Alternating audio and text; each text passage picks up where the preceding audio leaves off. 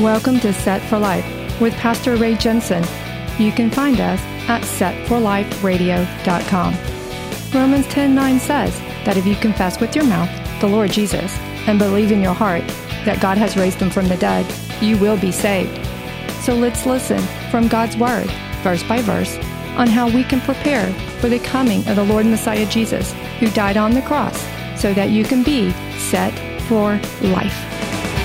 You'll be set for life if you give your heart and believe what he's done for you.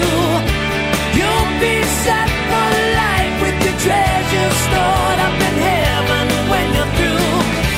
You'll be set for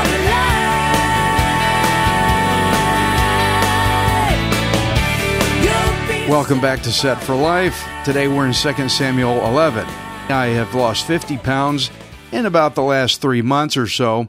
And before I was wearing baggy clothes, it was covering up a lot of the weight I had put on. I had loose clothes. I didn't tuck shirts in. I still don't. Sometimes I do now, but I've gone from a 2XL to an XL now.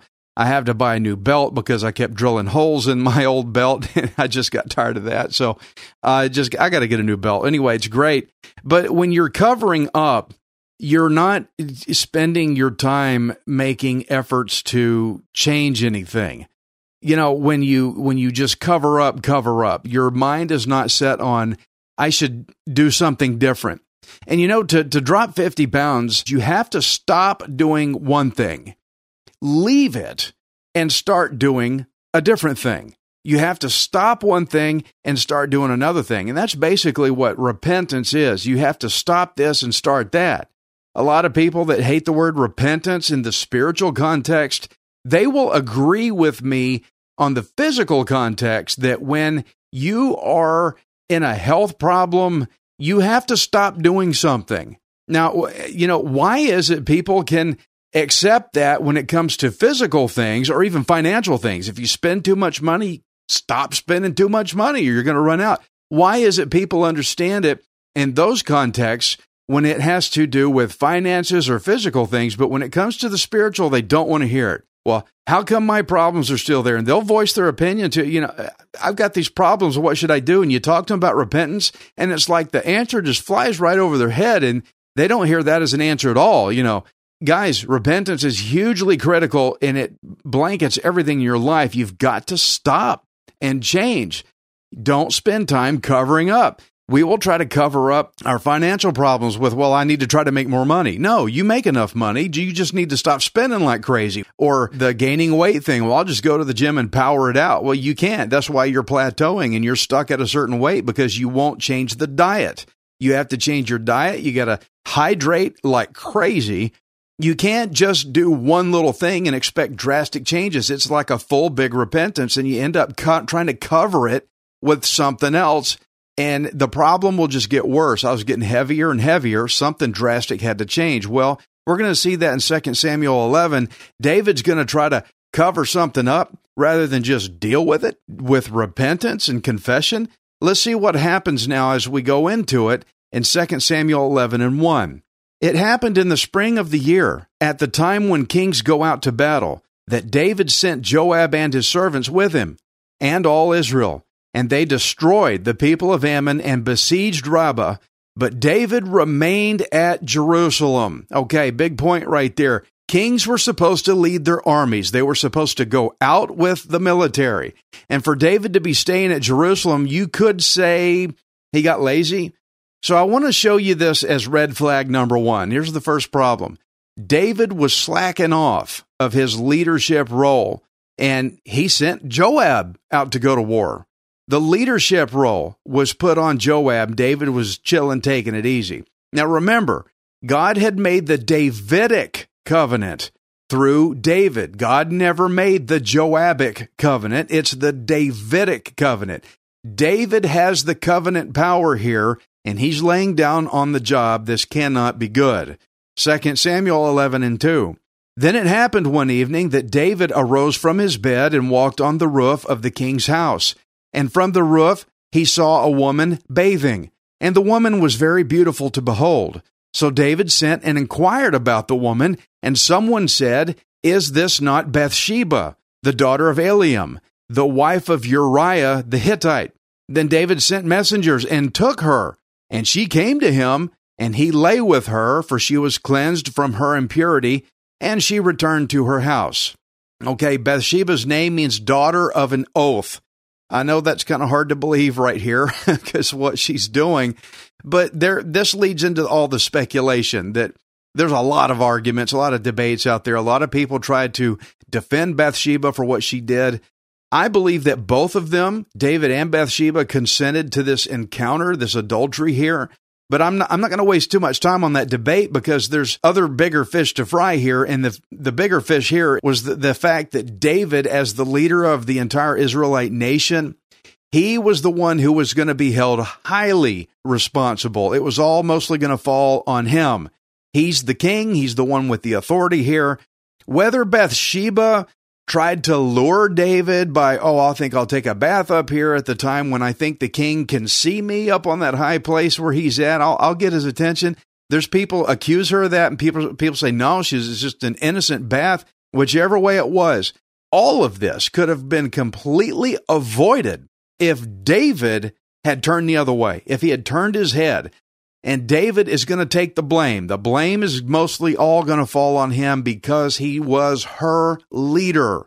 It was his job to lead her rightly, and he did not. It's kind of like the story of Adam and Eve. Paul had said that Eve sinned first, but Adam was the one who was held responsible because right after they sinned at the tree, the great fall, they heard the Lord coming to them in Genesis 3:9. Then the Lord called to Adam and said to him, "Where are you?" Now, I want you to notice it does not say that God called to Eve. God did not say, "Eve, where are you? You sinned first. Get up front and center, Eve. You're the first one to mess up." Doesn't say that. He did not call out Adam and Eve. He didn't call to both of them, "Where are you?" It says God called out to who? He called out to Adam, the one who was held responsible because of Adam's authority. David was responsible for leading Bathsheba rightly, but he gave in to temptation. Now, 2 Samuel 10:5. And the woman conceived. So she sent and told David and said, "I am with child." Now, David's in a real spot. I mean, he's blown it. He's really done a number here. Consider the fact that he is the king of all Israel. He had been victorious under covenant from the Lord. Other kingdoms wanted the blessing that he was getting. Some of them wanted to come in and join it. The ones who did not join in Israel, they conquered and made them submit to tribute. Now, what do you think is going to happen when the whole world finds out that King David has committed adultery, the leader of the world superpower of that day? I mean, all eyes are upon David right here because Israel is where all the blessing is. This is the place where the Lord God is funneling everything through. What's going to happen when David gets caught with this? What is David going to do? Verse 3 says that someone told David that her husband was Uriah. David knows this is a married woman. Not good, guys. 2 Samuel 11:6. Then David sent to Joab, saying, "Send me Uriah the Hittite." And Joab sent Uriah to David. When Uriah had come to him, David asked how Joab was doing and how the people were doing and how the war prospered. And David said to Uriah, "Go down to your house and wash your feet." So Uriah departed from the king's house, and a gift of food from the king followed him. But Uriah slept at the door of the king's house with all the servants of his lord, and did not go down to his house. Okay, first off, Uriah was one of David's mighty men of war. He's not a small-timer here. He's got insight into how the war is going. That's why David's getting reports out of him, so he's a significant man. But check this out. Look at this. How you doing? He's trying to make it look like he brought him in for military reporting. Let's make this look all official. How are things going? How's the family? How are the Houston Astros doing? Kind of stuff like that. Hey, Uriah, I was thinking, why don't you go take some time off? Why don't you go home spend some time with the wife, take it easy. Friends, what do you think David is trying to do here? He's trying to get Uriah to go home to his wife. Hint, hint. Do you see this? What's going on? He's trying to get Uriah to go home and be a husband to her, so that 9 months later, when everybody thinks that Bathsheba's new child was actually Uriah's instead of David. But for this to work, David has to get Uriah to go home. Uriah has to go home, or this is not going to work. David is trying to cover up his sin. He's trying to cover it up. 2 Samuel 10:10. So when they told David, saying, Uriah did not go down to his house, David said to Uriah, did you not come from a journey? Why did you not go down to your house? And Uriah said to David, the ark in Israel and Judah are dwelling in tents, and my lord Joab and the servants of my lord are encamped in the open fields. Shall I then go down to my house to eat and drink, and to lie with my wife? As you live, and as your soul lives, I will not do this thing. Uh-oh. Not looking good. But guys, I believe that the Lord caused Uriah to stay put, basically as an instrument of accountability against David. I think the Lord is making Uriah stay there so that this really puts on the heat, doesn't it? But in Uriah's mind, his reason for staying is because he was a soldier. And soldiers refuse to indulge themselves in personal pleasures while their brothers are out there fighting a battle that still has yet to be won. Uriah doesn't want to go home. He was a soldier who had integrity. He had honor. He understood the sense of brotherhood, and his focus was on the mission. It was on the task, and he's not going to go home before the job is done. He's not going to go home until the job is done. And so David just discovered that his plan to cover up his sin is not really working out too good, is it? 2 Samuel 11:12. Then David said to Uriah, wait here today also, and tomorrow I will let you depart. Oh, I love that. So Uriah remained in Jerusalem that day and the next. Now when David called him, he ate and drank before him, and he made him drunk. And at evening he went out to lie on his bed with the servants of his Lord, but he did not go down to his house. It's not working, David. I love it how David said, I will let you go home tomorrow. Like he's trying to emphasize his authority, like, hello, I'm the king here. Tomorrow I'll let you go home. Move along, scoot, get out of here, get. He stayed an extra day past that, a whole nother day. And so David amplified his efforts by trying to get Uriah drunk. Now think about what alcohol does to a man's, drive. Okay. He's trying to get Uriah to want his wife so bad that he's going to run home, kick the door open and say, honey, I'm home. You see what David's trying to do, getting him drunk? He's trying to amplify Uriah's senses. What's amazing to me is that David had been so successful all this time, conquering army after army, and Saul couldn't even pin David down either, but David can't get this one single guy, married guy, but you know what I meant. He can't get this one guy to go home. He's the king. Go home. I'll let you go home and get you drunk, and he won't leave. I really believe, guys, that the Lord was holding Uriah still because what David has done displeased the Lord. He's not going out with the armies for battle. Friends, this was David's job. It was his duty. You see a sense of duty in Uriah. No, I'm not going to go until the job is done. But what's David doing? He's goofing off. David had lost his diligence. You know that when there's a job to do, you are the one that has to go do it. Do your job. David's not doing his job. And when he lost his earnestness in his walk with the Lord, that's when sin seizes the opportunity. Now he's stuck in a real rut. 2 Samuel 11:14. In the morning it happened that David wrote a letter to Joab and sent it by the hand of Uriah. And he wrote in the letter saying, set Uriah in the forefront of the hottest battle and retreat from him, that he may be struck down and die.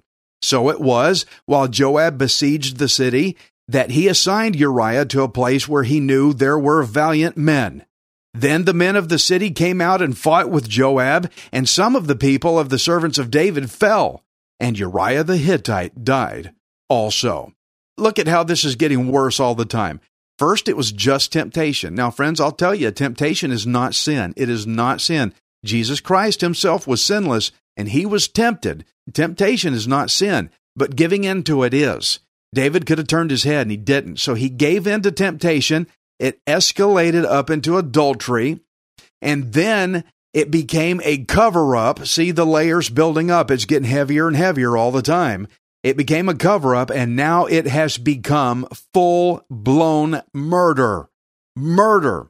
He ordered Joab to shove Uriah into the biggest, hottest, bloodiest, most extreme battle that Joab could possibly design him into. Just shove him in there and then pull everybody out. Bam, get everybody out all of a sudden, but leave Uriah in there. That way he'll be vulnerable. He set Uriah up as an easy target. David set him up to die. This is murder. Yes, it's David. And I know your heart's breaking because mine is too. The great David we've come to love, and you'll still love after this, believe me. But this is David. It's heartbreaking. But let's go back to the cover-up mentality real quick. All David would have to do is just include Uriah's name in a killed in action list, and then he gets away with it, right? But the part I just can't get past this is how David made Uriah carry his own death warrant, made him hand carry his own death message to Joab. How could he do such a thing? I'll tell you how. Sin.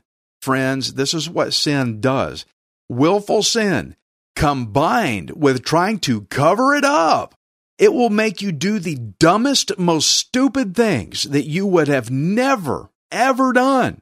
It will make you do things you would not ordinarily do. It'll make you just dumb, drunk dumb, spiritually deceived dumb, beyond dumb. And usually, the person that's making the stupid mistake like this is too blind to even know they're doing it. And it usually takes an outside person to come tell them, hey, here's what you're doing. And usually you got to tell the person 3 or 4 times, and they'll try to deflect it, and they'll bounce it off, and they'll justify it 100 different ways. They will not see it. Guys, that's what sin will do to you. But look at verse 17. It says, some of David's servants fell. Some of his servants. Guys, Uriah is not the only one that died in this battle. That means that David's cover-up has gotten even worse, and it has killed even more people than just Uriah. It's now a multi-murder. Friends, can you see what happens when you do not deal with sin quickly? Jesus said, if your eye causes you to sin, gouge it out and throw it away. What he was meaning was be as ruthless with sin as you have to get it out of your life. Do whatever it takes. Get it out. And this is getting way out of hand. Guys, it's like fire. When you let fire out, it will spread until it burns the whole house down. 2 Samuel 11 and 18. Then Joab sent and told David all the things concerning the war, and charged the messenger, saying, when you have finished telling the matters of the war to the king, if it happens that the king's wrath arises, and he says to you, why did you approach so near to the city when you fought? Did you not know that they would shoot from the wall? Who struck Abimelech, the son of Jerubbesheth? Was it not a woman who cast a piece of millstone on him from the wall so that he died in Thebez? Why did you go so near the wall? Then you shall say, your servant Uriah the Hittite is dead also. Friends, let's consider that Joab had been fighting a lot of battles, okay? There's a lot of battles going on against the Ammonites, not just one battle. And so Joab wanted to make a differentiation. He wanted the messenger to express the unique details of this particular battle, to set this one battle apart from the rest, because he knew that David would get infuriated that Joab made a military blunder that got a bunch of guys killed, of fighting too close to the city, causing good men to die. And so Joab didn't want David to think that he was messing up, like David was messing up, okay? Joab wanted to kind of, I guess you could say, protect his reputation here, because he told the messenger You need to tell David that, hint, hint, Uriah died in this battle. Okay. Oh, yeah. Oh, gotcha. And so he brought up to the messenger a well-remembered mistake that Joab remembered that a man named Abimelech had made in the past. It was recorded in Judges 9 and 50. Then Abimelech went to Thebez, and he encamped against Thebez and took it. But there was a strong tower in the city, and all the men and women, all the people of the city, fled there and shut themselves in. Then they went up to the top of the tower. So Abimelech came as far as the tower and fought against it, and he drew near the door of the tower to burn it with fire. But a certain woman dropped an upper millstone on Abimelech's head and crushed his skull. Then he called quickly to the young man, his armor-bearer, and said to him, "Draw your sword and kill me, lest men say of me, 'A woman killed him.'" So his young man thrust him through, and he died. Okay, Joab remembers this military mistake, so that's why he told the messenger, if David gets angry at how I handled this strategy in this battle, just tell him this is the battle that Uriah died in. Kind of like, you remember you told me to do this? Then David would think, oh, yeah, okay, that's the battle Joab used to take out Uriah with. Okay, no wonder he fought like that. Okay, got it. This was Joab's little secret way to inform David that this military mistake was actually pre-planned on purpose just to get Uriah killed like he was ordered to. Now, another thing, if you happen to be wondering why Joab did not question David's orders, he gets a note, hey, get this guy killed, okay? You got to remember, Joab is the guy that sucker stabbed Abner in the gut in a refuge city several chapters ago. Joab is a real scoundrel. He's quite a case. And so David's orders, have this guy killed, it kind of lines up with Joab's character. And so it was only natural for Joab to just follow these orders without question. Joab plays the game. He knows how the rules go. He figures, okay, David's finally where I'm at. Good. We're on the same page. All right. You're out of here. Joab's a bad guy. Okay. 2 Samuel 11:22. So the messenger went and came and told David all that Joab had sent by him. And the messenger said to David, "Surely the men prevailed against us and came out to us in the field. Then we drove them back as far as the entrance of the gate. The archers shot from the wall at your servants, and some of the king's servants are dead, and your servant Uriah the Hittite is dead also." Then David said to the messenger, "Thus you shall say to Joab, do not let this thing displease you, for the sword devours one as well as another. Strengthen your attack against the city and overthrow it. So encourage him." When the wife of Uriah heard that Uriah, her husband, was dead, she mourned for her husband. Oh my goodness. David's response to this military report, I guess you could say, was rather predictable. It was like, oh, well, sometimes you die, sometimes you live. That's how war is. Sometimes it gets their guys. Sometimes it gets our guys. Oh my gosh, guys, look, David has now not only tried to cover up his sin, causing more men to die for it, but now David's trying to pass the blame off of himself. You ever seen people do this? There's a big problem, but they're so blind. Blind as this. They're so blind, they think that, well, that's just the way things go.